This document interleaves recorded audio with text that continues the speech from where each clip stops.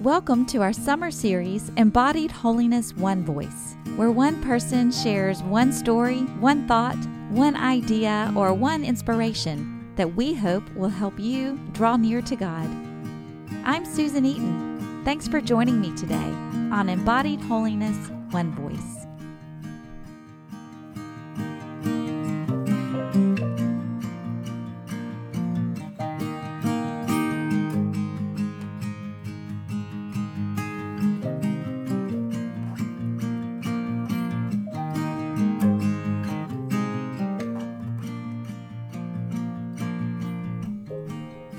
It was a Monday night like any other for me. I headed on over to my yoga studio to enjoy a couple of hours of self-care and relaxation. About halfway through the first class, Megan, our teacher, guided us into a deep squat, something I've done many times before, but on this particular Monday, it felt like my hips might snap right off my body. I stayed there in the squat, but I had a grimace on my face the entire time. We could not get out of that pose fast enough. I knew I was tired when I walked into the studio that night. In fact, I'd considered not even going because I'd just gotten in town the night before after spending the weekend leading a women's conference in Kentucky. The previous 3 days had been full of sitting, standing, and more sitting, but no meaningful stretching or moving. However, I knew that the best thing I could do for my body was to move and stretch in meaningful ways, so off I went to class. The rest of our time went great. My hips didn't snap off, and I actually felt energized and stayed for the warm power class immediately after. As we started the class, Megan said, "Tonight's flow is going to be a little different. Sometimes we do the same things and start to expect what's coming, but pay attention because this will be different." That's all she said. No heads up on how it was going to be different, just a word of encouragement to make sure we listened well to her voice so we would know where to go. I noticed quickly that we were working into our hips a lot. That was good because clearly I had some major tension piled up there. It didn't take long for the discomfort I'd felt in the earlier class to fade away. My muscles were getting warm as I was slowly but intentionally led into new stretches that would help relax my muscles and relieve the tension. A little over halfway through class, Megan had us in some really new stretches, and I started to become suspicious. What on earth are we doing? I can't go much farther here. Surely I'm about to enter some territory that's impossible for me. Regardless of my insecurities, we just kept moving on in our stretching and flowing. Megan never said a word about where we were headed. She just kept leading us forward. Finally, Megan did the big reveal. All of this very intentional stretching and moving was to prepare our bodies for a pose we had never tried before, 8-angle pose. It's just as crazy as it sounds, believe me. But there we were, ready to try something that, in my mind, I was definitely not ready for. She taught us how to get in position and led us step by step through every piece of it. And to my absolute shock and delight, I was in 8-angle pose for the first time. I had no idea I could do that, I said. I didn't know we were moving toward that tonight.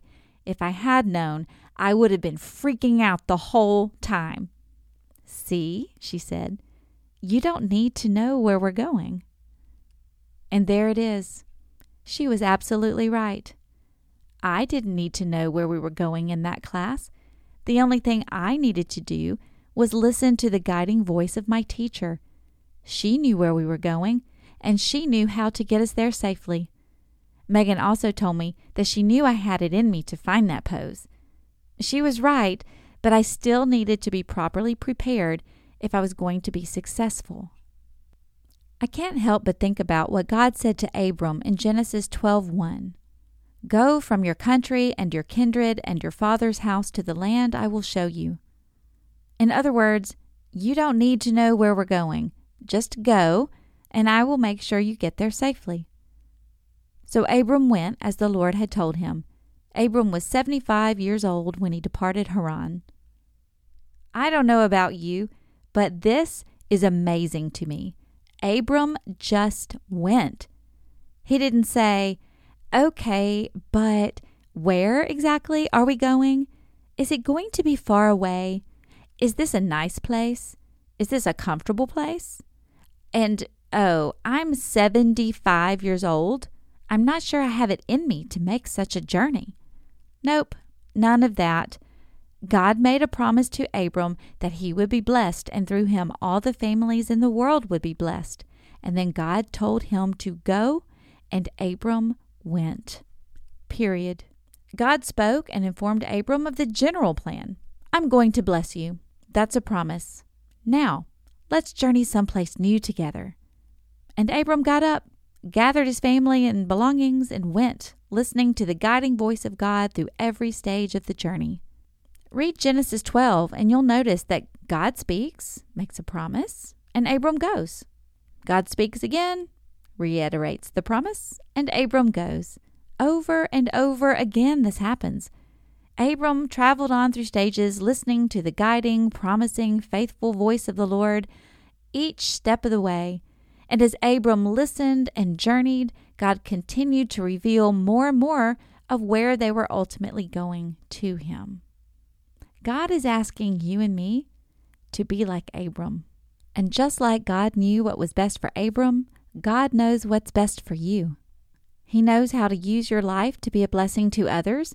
He knows your capacity and your capabilities because He's the one who empowers you and gifts you in the first place. God knows you have it in you to be and do exactly what He would have you be and do. He knows that you can do things and live in new ways that may currently seem impossible to you. And He knows that if He revealed it all to you now, you just might freak out.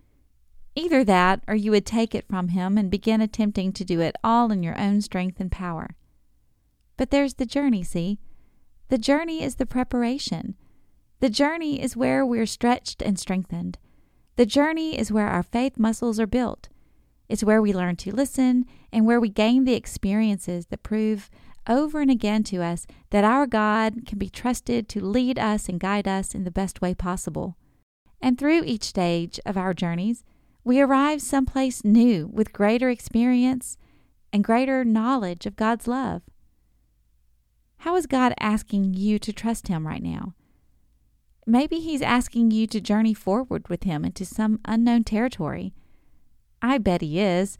Some way, somehow, God is always calling us forward with Him on some level. Will you listen to His voice and trust that He knows the way? Will you believe that He is not going to lead you toward failure or toward your demise? Will you put yourself in a position to listen? And will you be brave and just take that next faithful step as God leads you? As you do this, it won't be long before you can look back and see that you're someplace wonderful that you never thought was possible for you. Maybe you'll be in the middle of a new adventure.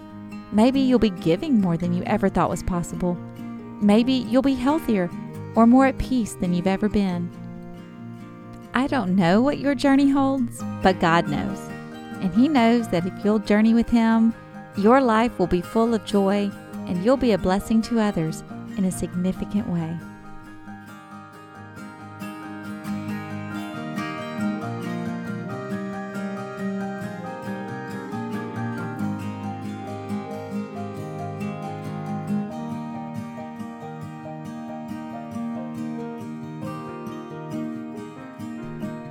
Come join the community on Facebook and Instagram at Embodied Holiness. You can find all our episodes along with bonus materials on our website at embodiedholiness.com.